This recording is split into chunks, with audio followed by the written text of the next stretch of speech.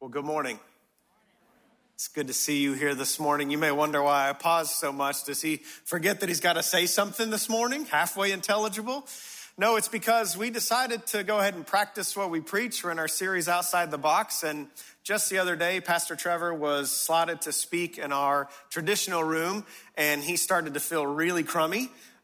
He did test negative, but we thought just out of precaution that he shouldn't do that, he shouldn't speak. So what we're doing is a lot of people, production, our tech people ran around yesterday, and they are able to stream this message right into our traditional room. So welcome, traditional room, to the service, or welcome to me into your service. However you would say that. So glad that we are here, two different rooms, maybe some different preferences in worship, but praising the same God. And so it's really exciting to be able to do that. And they were super gracious at 9 o'clock to participate in that. And thankful for our technology. It's a bit outside the box, so we're happy to do it. Also, welcome to those of you, if you're joining us at home, on your couch, in your car, or at the coffee shop. Wherever you may be, I think that God has something for us today.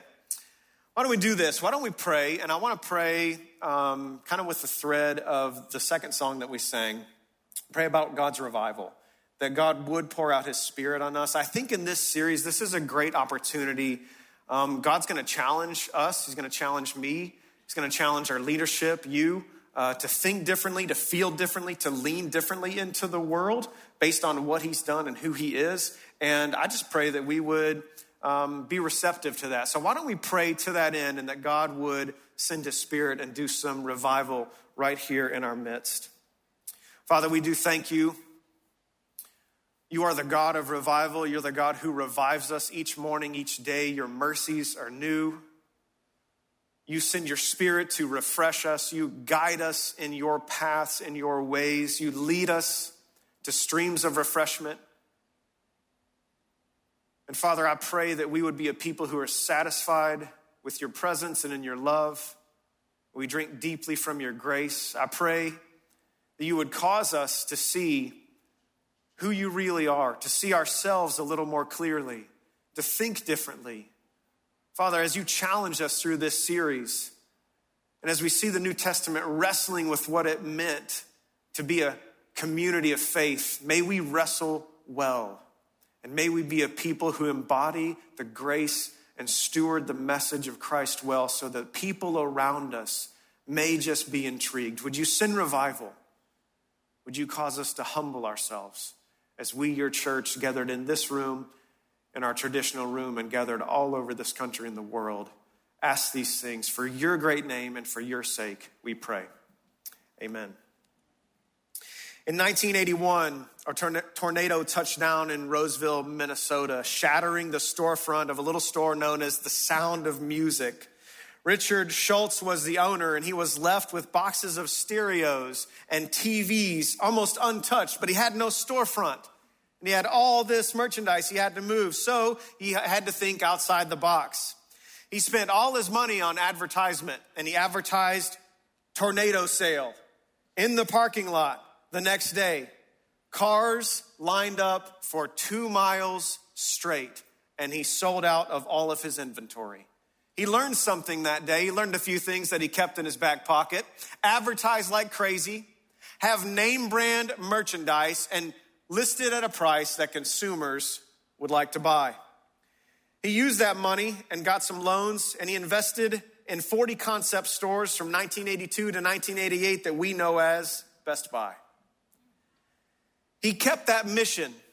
We're going to continue to advertise like crazy. We're going to have name brand products, and we're going to do it at a price that people would like to buy and can afford. He kept that mission, but he continued to think outside of the box. In 1989, he began Concept 2 stores. They did away with the sales-driven culture. It was now a customer service-based culture. In 1995, they shifted again. Concept 3 stores were open, full of snazzy ways. I wanted to say snazzy. Ways to learn about products. Touchscreen kiosks when you went into the store. Simulated car interiors. You remember this? You could go in, you could sit down in a car interior, hit play on the CD player, and you could hear and feel the subs of the stereo. They had gaming areas. that people could come try out the latest system and the latest games. And then again, they shifted and thought outside of the box. In 2002 and in 2003, they instituted what we know as the Geek Squad to help all of us, or maybe some of us who are a little bit more technologically challenged. They held on to their mission, but they changed up their mode. And Best Buy continues to think outside of the box. People who think outside of the box know that they have to because they need to continue to survive and thrive. They know that they have to get away with phrases that, keep you in the box, like, we've never done it this way, and that will never work, and that will only cause failure and problems. Being outside of the box means that we have to adapt well to our current circumstances. I like to find inspiration from well-known leaders. I think one of the best leaders in the universe is Michael Scott of The Office. His second principle of business says this: you have to adapt, react, readapt, and apt. It's very inspiring, isn't it? How well do we adapt? When challenges come our way, when challenges enter into our relationship, how well do we adapt? When someone says to you, and I've heard this before, and they say you're in the box, it's not a compliment. It's not a compliment. They're usually saying something like, you're stubborn. You're refusing, or you're unwilling to change. Or maybe, just maybe, you're stuck in the past and holding on to something that's actually getting in the way of your future flourishing. I've got to get outside the box. And the box is simply a metaphor for our preconceived notions, the way we think about God and life and others and self, our presuppositions, all of those things. We like our box. But if the box teaches us anything, it teaches us this: if we do what we've always done, we'll get what we've always got. Students, close your ears because it's not great English, but it sure does sound good. If we do what we've always done, we'll get what we've always got. And sometimes we use this approach in our relationships, and we wonder why. We keep coming across the same challenge, and we keep getting the same outcome. And we just think, if I just work harder, if I just double down, this is the strategy, it's gotta work, I'll just put more effort into it. And yet we keep getting the same outcome. Or maybe in our career, we come across the same challenges, we keep getting the same outcome. Perhaps it's time to think outside the box. And in the book of Acts, that's where we'll be this morning, we see one of the most significant pivots in redemptive history. The death and resurrection of the eternal Son of God ushers in a new chapter. The page has turned. It's a different chapter. There's a different setting. There's new characters introduced. The Holy Spirit, this new covenant community, aka the church. The mission is the same, but the mode and methods are going to change and shift. And the people of God are going to grapple, and they're going to struggle, and they're not really going to get it completely. And I feel like we're in the same boat. They're going to be invited to rethink who God is and what God is up to and how God works, because they've boxed him in. And similarly, we box God in, and we box ourselves and others in. And God, as far as I understand him, is consistently trying to challenge and press on those categories so that we might be a people who think and live outside the box. And then today, if you have your Bible, you can open up to Acts chapter 1. If you have a device you want to click on, you can follow along in Acts chapter 1. We'll go through the first 8 verses, and then we'll jump a little bit into chapter 2. But what we're going to see is that God himself moves outside of the box of the temple into the presence of a people. We're going to look at why is that significant and what does that mean for you and for I. So Acts chapter 1, verses 1 through 8. Here we go. In the first book, O Theophilus, I have dealt with all that Jesus began to do and teach until the day when he was taken up, after he had given commands through the Holy Spirit to the apostles whom he had chosen. He presented himself alive to them after his suffering by many proofs, appearing to them during 40 days and speaking about the kingdom of God. And while staying with them, he ordered them not to depart from Jerusalem, but to wait for the promise of the Father, which he said, you heard from me. For John baptized with water, but you will be baptized with the Holy Spirit not many days from now. So when they had come together, they asked him, Lord, Will you at this time restore the kingdom of Israel? But he said to them, it's not for you to know times or seasons that the Father has fixed by his own authority, but you will receive power when the Holy Spirit has come upon you, and you will be my witnesses in Jerusalem and in all Judea and Samaria and to the end of the earth. And if we are going to be a people who steward the mission and message well, but continue to get out of the box, the first thing we have to do is we have to move forward and not backward. We have to move forwards and not backward. You see in the very first verse there, Luke is writing this, and he's writing it to Theophilus, and he says, in the first book, I dealt with all that Jesus began to do and teach. And if you're a Bible underliner, then you can go ahead and underline that phrase, do and teach. Or if you can highlight it on your device, go to town, do and teach. He says, in the first book. Now, Luke wrote 2 books, the Gospel of Luke and the book of Acts. When the New Testament was being compiled, I'm not exactly sure why we inserted John in between those, but it's a 2-part series. It goes Luke, Acts. And Luke says here, Theophilus, I wrote you in the first book about all that Jesus began to do and teach. And automatically the readers would have sensed attention. Yeah, but how's that going to continue? Jesus isn't here anymore. Jesus died, rose again, and he ascended. And that's what Luke is getting at. The way that the mission is going to continue because Jesus is gone is through the Holy Spirit and through a new community being created through the birth of the Holy Spirit, the church. This is how the mission is going to continue. This is how all that Jesus began to do and teach, who he began to heal, who he associated with, who he hung out with, who he ate meals with, what he taught, the Sermon on the Mount, the Sermon on the Plains, all the parables. How is that going to continue? It's you and I, through the power of the Holy Spirit. That's why the title of this book of Acts is the Acts of the Apostles. Luke is saying, this is the mission 2.0. It's continuing. It's still moving forward. Jesus left, but God is not done.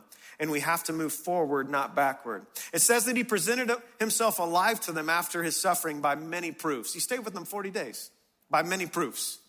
I can imagine Thomas, probably more than once. We have one record, but you have people in your family like this. Teachers, you have students like this. It's like, hey, run that by me just one more time. I didn't quite get it, so let me get this straight. I wasn't tracking with you. You died, they shoved a spear in your side, and you bled out, and you stopped breathing. They buried you, and then you rose again. Did I get that right? And Jesus stayed with them for 40 days, and he convinced them through many proofs. You say, how convinced were they? They were so convinced that Jesus actually rose from the dead that history tells us that all but one of them was martyred for their faith. You don't do that for a hoax. You don't do that for a lie. You can cover up a lie for a while, but lose your life for a lie? That's pretty unreasonable. They were so convinced that Jesus had rose from the dead that they were willing to give their life for this mission and this man. And Jesus stayed with them, and he convinced them, and they began to spread the word of God. But then guess what? He says, you're going to receive the Holy Spirit. And then this is what they say to him. They don't quite get it. They're still living inside of their box, and their constructs aren't making sense to them. And they say this in verse 6, Lord, will you at this time restore the kingdom of Israel? Do you know what they're saying? Hey, are we going backwards? Like, can we go back? Like, we've heard stories about the good old days. The good old days when David reigned over the kingdom of Israel, and we had protection and security from all of our enemies, and we had enough provisions, and nobody was oppressing us like these Romans. And so can we go backwards? Are you going to restore that type of kingdom? And don't you love Jesus' answers? He like rarely really answers a question. Like rarely ever. It's like, I don't know. What is he? Did he answer the question? That was a really skilled way of sidestepping that question, Jesus. Like sometimes people up here will tell you like there's 3 answers to prayer, yes, no, and maybe. Like I just don't find that in the Gospels. I find like a lot of, I don't know. What did he just say? And so Jesus answers their question and he says, it's not for you to know times or seasons, but you will receive power when the Holy Spirit has come upon you, and you will be, future tense. We've got to go forward. We've got to keep moving. We're not going to go backward. This is a new stage in redemptive history, a new chapter, same mission, different mode. You see, Jesus was not what they expected, but greater than they imagined. They wanted Jesus to overthrow Rome. They wanted Jesus to restore the former glory of the political power of Israel. And Jesus was not what they expected, but greater than they imagined. He knew they had a greater foe. You got to get rid of Rome, the oppressor. He said, I'm going to get rid of sin, the true oppressor. You got to restore us and our identity, our national identity, and bring us salvation. Jesus said, no, it's going to spread to the Gentiles. This is a message for everybody. Jesus was not what they expected, but greater than they imagined. And I have found that Jesus consistently is teaching me this, that I box him in with my constructs and my categories, and then he begins to shatter those categories and say, I'm not what you expected, and I'm greater than you ever imagined. We've got to go forward. And I know this is challenging. We have seen Judeo-Christian values shift from the center to the fringes, what's felt like that. And some people are still grappling with the wake of that. What are we doing? How do we go backwards? It used to be a place where people could pray in schools and there was a 10 Commandments and things like that. And just recently, my kids couldn't do a certain research project on Christianity. They could do it on all the other world religions, but not on Christianity. Here's the thing. We've shifted. Times have changed. We can't go backwards. We have to go forwards. But I want to be sensitive because that's a real grief for people. And I want to say this, grieve well and let's keep going. Two great threats to the future of the church are fundamentalism and progressivism. These are two great threats to the future of the church. You see, these words are fine in and of themselves, but you know as well as I do, anytime you put a ism on the word, then it becomes trouble, becomes dangerous. Like, it's good to have fundamentals. It's good to know what we believe and why we believe it, and it's good to have a high view of Scripture. In fact, when I was being interviewed for this job, Pastor Jeff called me on the phone. It was 2 Decembers ago. And I remember we talked for about 2.5 hours, and he wanted to know my fundamentals. What do you think about this? What's your theology of humanity? What do you think about sin? What do you think about sexuality? What do you think about salvation? What do you think about the Scriptures? It was a key question for him. What do you think about the Bible? Wanted to know my fundamentals. And me and Jeff and the church here, we have the same fundamentals. We agreed upon those. I said, but something I'm really passionate about, Jeff, is putting it in a way that people in the watching world can understand. I have an old school heart and a new school mouth. I want to speak in such a way that makes sense to people who maybe didn't grow up in the church. And see, it's not wrong to have fundamentals, but fundamentalism says this: we can never change. Nothing can ever change. Those were the good old days. Those were the way it was supposed to be, and we've got to go backwards. And that's a challenge. And if fundamentalism says nothing can ever change, then progressivism says everything has to change. You see, all that old stuff is bad. All that tradition, all that stuff is just we need to toss it out. We've got to keep moving forward. We have to be progressive, and we do need to adapt, and we do need to go forward, but not at the cost of the good news and stories that we've inherited. We were given reliable eyewitness testimony. They're trustworthy. We can stand on them. So if the bones are good, we hold on to them. We keep moving forward. Fundamentalism says we can never change. Progressivism says everything has to change. Both of them make mistakes, the same but different mistakes. And they're a threat to how we go forward well.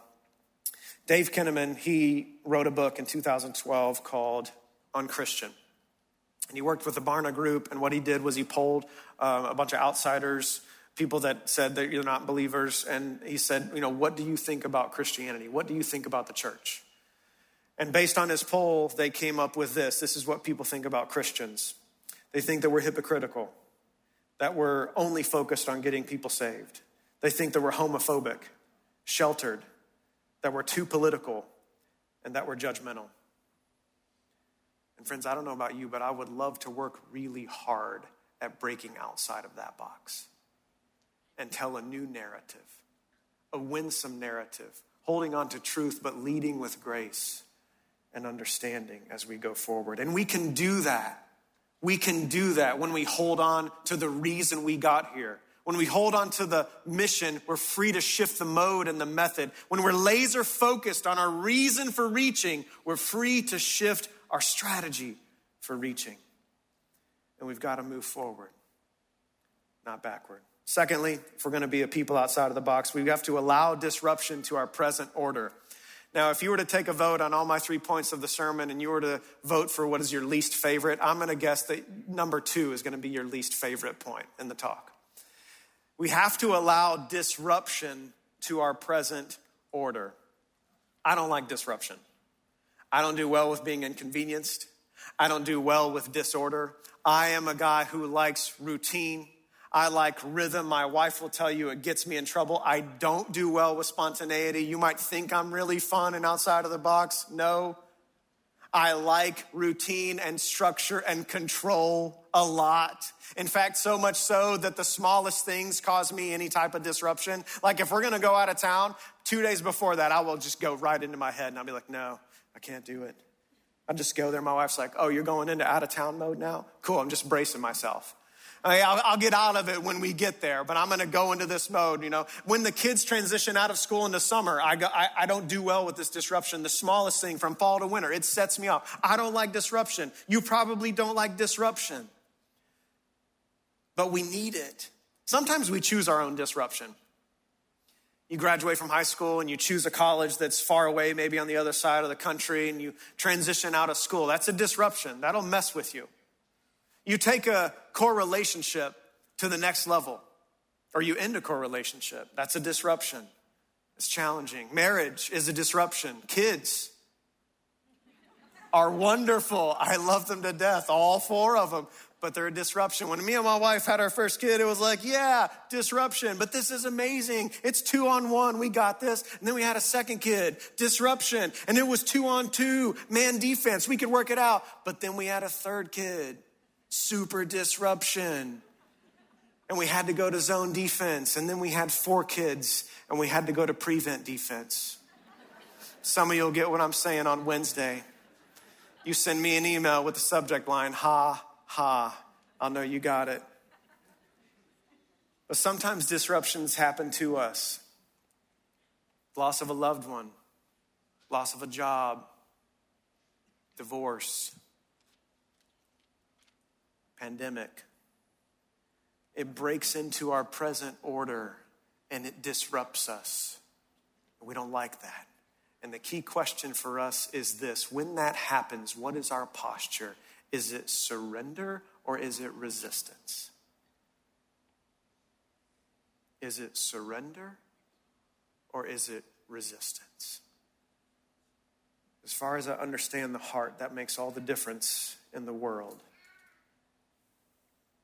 And I'm not saying God caused a pandemic, but there is a correlation to our ability to handle disruption and our growth process.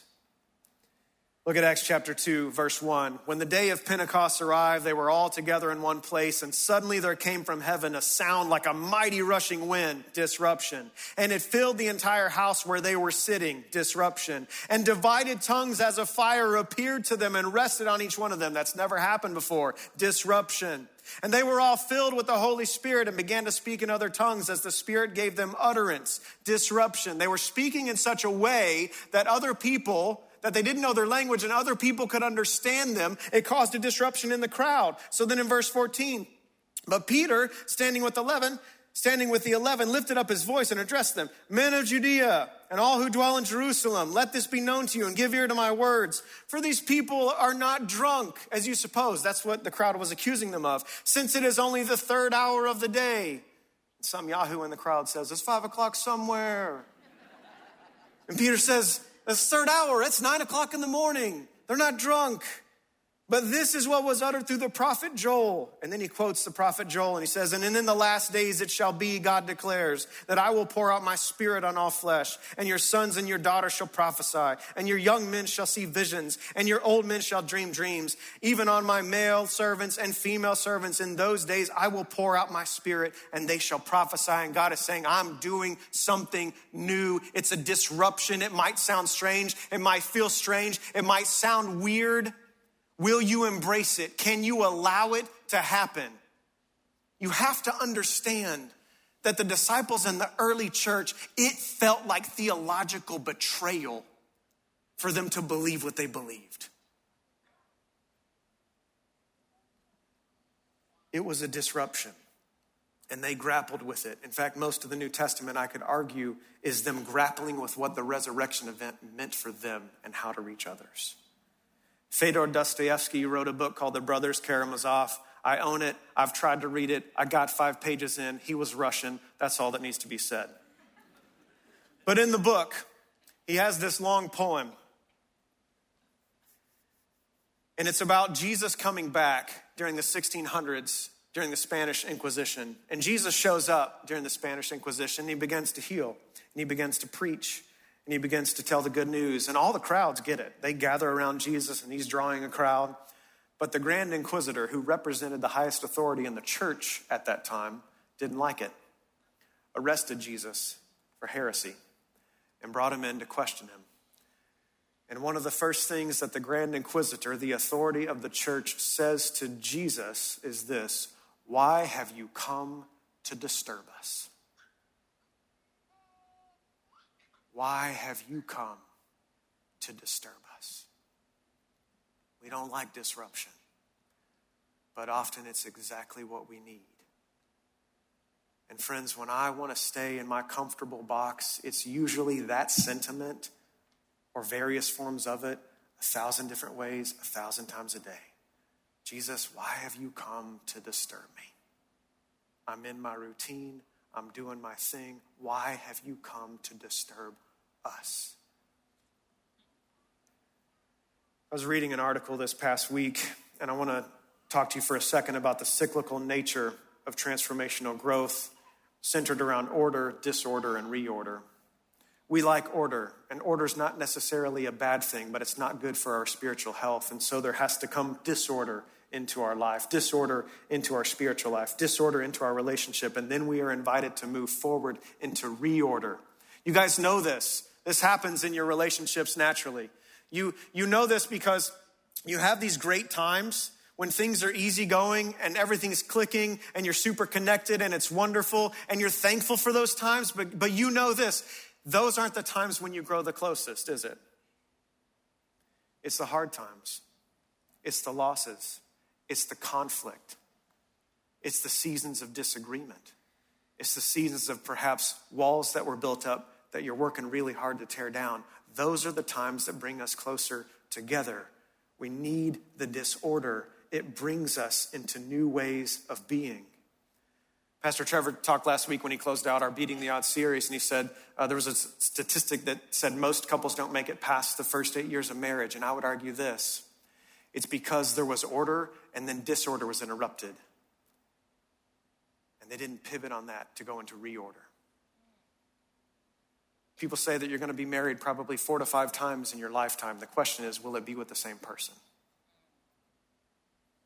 We have to relearn and rethink and recategorize and shift and be flexible and spiritually nimble in order to go forward. So we have to allow disruption to our present order. Lastly, if we're going to be people who live well outside the box, we have to trust and receive the new normal. We have to trust and receive the new normal. Lately, my family and I, we've been jamming on Mario Kart Wii.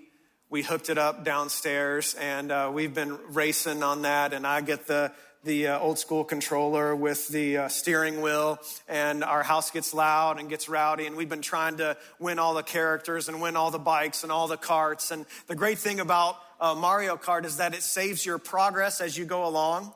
Anybody grow up with a old Nintendo? Yeah, you play Mario Brothers. You remember that didn't save? You remember that you turned it on and you started at World 1, and if you turned it off wherever you were, you had to restart at World 1. And I remember me and my brother, when we got a Nintendo, we were jamming on Super Mario Brothers, and we were going along, and my mom was like, okay, you guys have played enough video games today, you need to go outside. And we were like, okay, but we're gonna come back in and play, and you cannot turn the Nintendo off because we're like on level 7 and Bowser's on level 8. And we got to get to level 8. And if you turn it off, you will waste all of our 6.5 hours of playing time. We weren't that good. And we went out to play. And I remember there were several times when, either out of absence of mind or spite, my mother turned off the Nintendo and we lost all that progress. And I remember these conversations going something like this. You guys you need to play less video games. You can't make a living playing video games. It's not true anymore.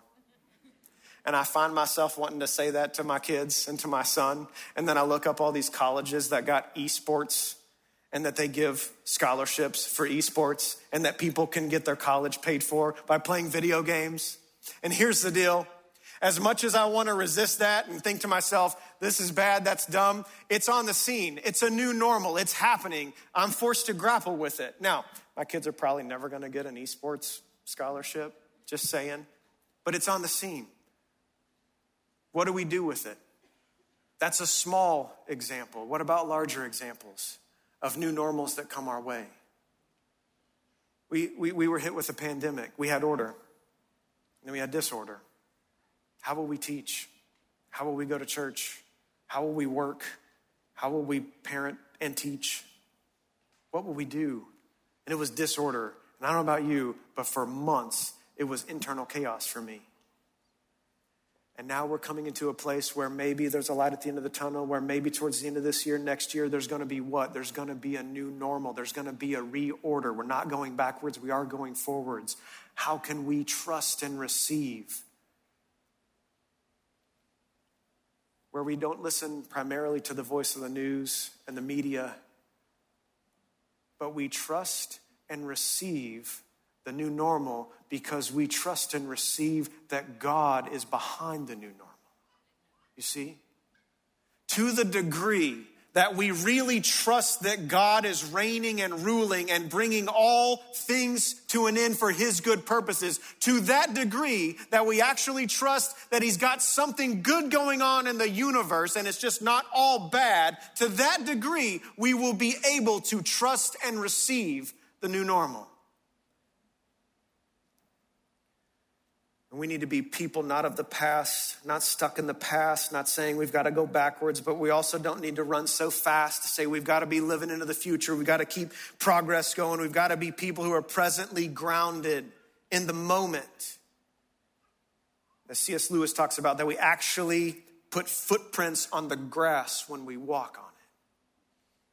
How do we do that? We trust and receive. When we do not accept the present reality, we will not be present in reality. And if the world is crying out for anything, I think it's for a rooted and a grounded and a non-anxious people who are present, who tell a different story. But just so we understand what God is up to and how difficult this was for the disciples and the early church to wrap their minds around, let's look back at the end of Luke's first volume in Luke chapter 24, 44. This is the crucifixion of Jesus. This is what he says. It was now about noon, and darkness came over the whole land until 3 p.m, for the sun stopped shining. And the curtain of the temple was torn in two. Well, what's the relationship of this and Acts? The curtain of the temple. It was this curtain that separated the Holy of Holies from the other holy place where the presence of God, the Spirit of God, would have dwelled. Only there's no presence of God in this temple at the time. Hold on, I'll get there in a second. Jesus called out with a loud voice, "Father, into your hands I commit my spirit." When he had said this, he breathed his last. So what is the connection? Why is God sending his Spirit and moving out of the box of a temple in the beginning of Acts? You remember all the way back in Genesis chapter 12, God called Abraham And he said, I want you to leave your country, leave your father's household, go to a new strange land. I'll show you. I will be with you. I will bless you. I will make your name great, and you will be a blessing. Through you, I will bless all the families of the earth. Abraham leaves, he has kids, they have kids, there's kids, and then they have Joseph. And Joseph, you remember Joseph, he gets down into Egypt and he becomes a great powerhouse, and the family comes down into Egypt and they're fruitful and they multiply, and then they become slaves because it says the Pharaoh forgot Joseph, and they're stuck in Egypt in slavery. And then God raises Moses up to rescue them out of Egypt. And then we have the book of Exodus, and he takes the people of God out of Egypt, and they're supposed to go directly into the promised land, but they don't because of fear. And so they're sent wandering around in the wilderness for 40 years. But Moses stops by the local sporting goods store, and he gets the biggest tent they can find, and he brands it the tabernacle. And he builds the tabernacle, and guess what? God's presence descends. God's spirit descends, and he fills the tabernacle, and he fills the Holy of Holies. And this is where God dwelt. And there was a high priest there, and he would meet with the presence of God once a year on behalf of the people. This is where the people would bring their worship. This is where the people would bring their prayers, their sacrifices. This is where God's house was. And then finally, through Joshua, they enter into the land and they establish in the land. And then they get a king, and they go through Saul, and then they get David. And David says to God, I want to build you a house. And God says to David, no, I'm going to build you a house. Someone's going to come from your lineage who's going to forever sit on your throne, King Jesus. But God says, thank you very much, but I'm going to let your son build me a house. So Solomon builds a temple, and you remember in Chronicles, he dedicates the temple, and what happens? The Spirit descends. The presence of God descends, and the temple is filled with smoke and fire. There's no sermons, there's no songs. It's so thick just because God's there. This is where worship happened. This is where the presence of God is. This is the temple. And then the people of God forfeit the right to steward the mission that God gave them because of sin. And in the book of Ezekiel, we find these haunting words: the glory of God departed from the temple. Ichabod. The presence is gone. He left, never to return. That's a problem if you're a faithful Jew. That's a problem if you're a faithful Jew, because where do you go worship? Where do you go and take your sacrifices? Where do you go meet with God? And then they reconstructed a temple, but guess what? No presence. Until maybe a bit of a foreshadowing, a baby named Yeshua was born. And his parents are instructed to take him to the temple in Luke chapter 2. And in Luke chapter 2, Jesus is in the temple, and Simeon is dedicating the Son of God inside the temple. But he didn't remain there. And then in Acts chapter 1 and in chapter 2, what does it say? The Spirit of God came down like tongues of fire and rested over the apostles. And now God moves his presence from temple to people, so that where 2 or 3 are gathered in his name, there's temple worship, there's temple presence. So that where one of us goes to the ends of the earth to take the message of Christ, there's temple worship, there's temple presence. This is where God dwells, in and through people, in and through you and I. This is how Paul puts it in Ephesians 2. Consequently, you're no longer foreigners and strangers, but fellow citizens with God's people and also members of his household, built, listen to the architectural language, built on the foundation of the apostles and prophets, with Christ Jesus himself as the chief cornerstone. In him, the whole building is joined together and rises to become a holy temple in the Lord. And in him, you two are being built together to become a dwelling in which God lives by his Spirit. Peter says we're living stones. We're living stones. We're the hands of Jesus. We're the feet of Jesus. We're the voice of Jesus. We're the eyes and ears of Jesus. We're the sound of Jesus. We're the tears of Jesus. We're the joy of Jesus. We're the laughter of Jesus. We're the hugs of Jesus. We are the embodiment of the presence of God for the watching world. All because God wanted to get outside the box. And he wants a people now who will live lives outside of the box. And if we want people to meet a God who is outside the box, we must first live lives outside the box that are different, that they're different,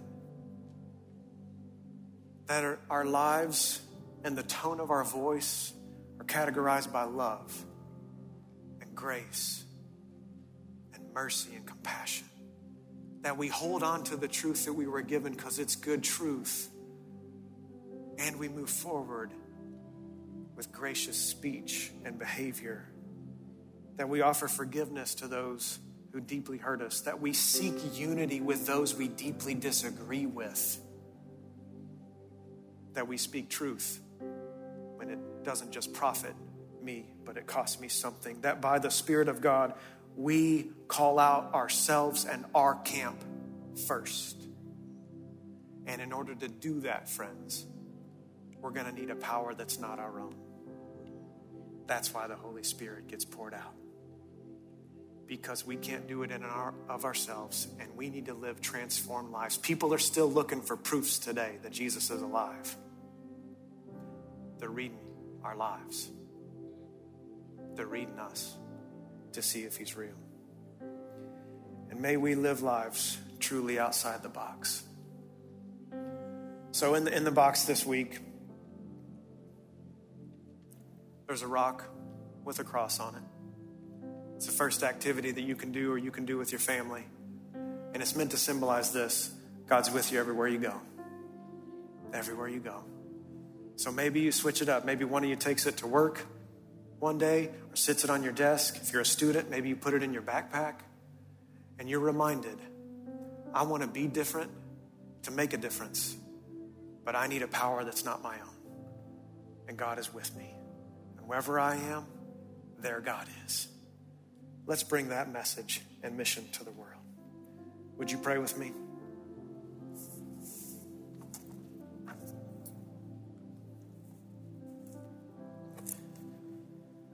Father, we've been given so many things. We've been given so much goodness and grace from you. We've been made participants and stewards of your kingdom of justice and love and mercy. And I can get in the way. I can hinder that with my resistance. I can hinder that with my small-mindedness. I can hinder that with my cold heart. So I pray for revival. Just as the apostles experienced the outpouring of your Spirit, may we today continue to live in the fullness and outpouring of your Spirit. God, for some of us here, it's hard to go forward. Please give us courage and faith. God, for some of us here, it's hard to hold on to the truth that we've learned. Please help us trust. Father, I pray through this series, you'd break our categories.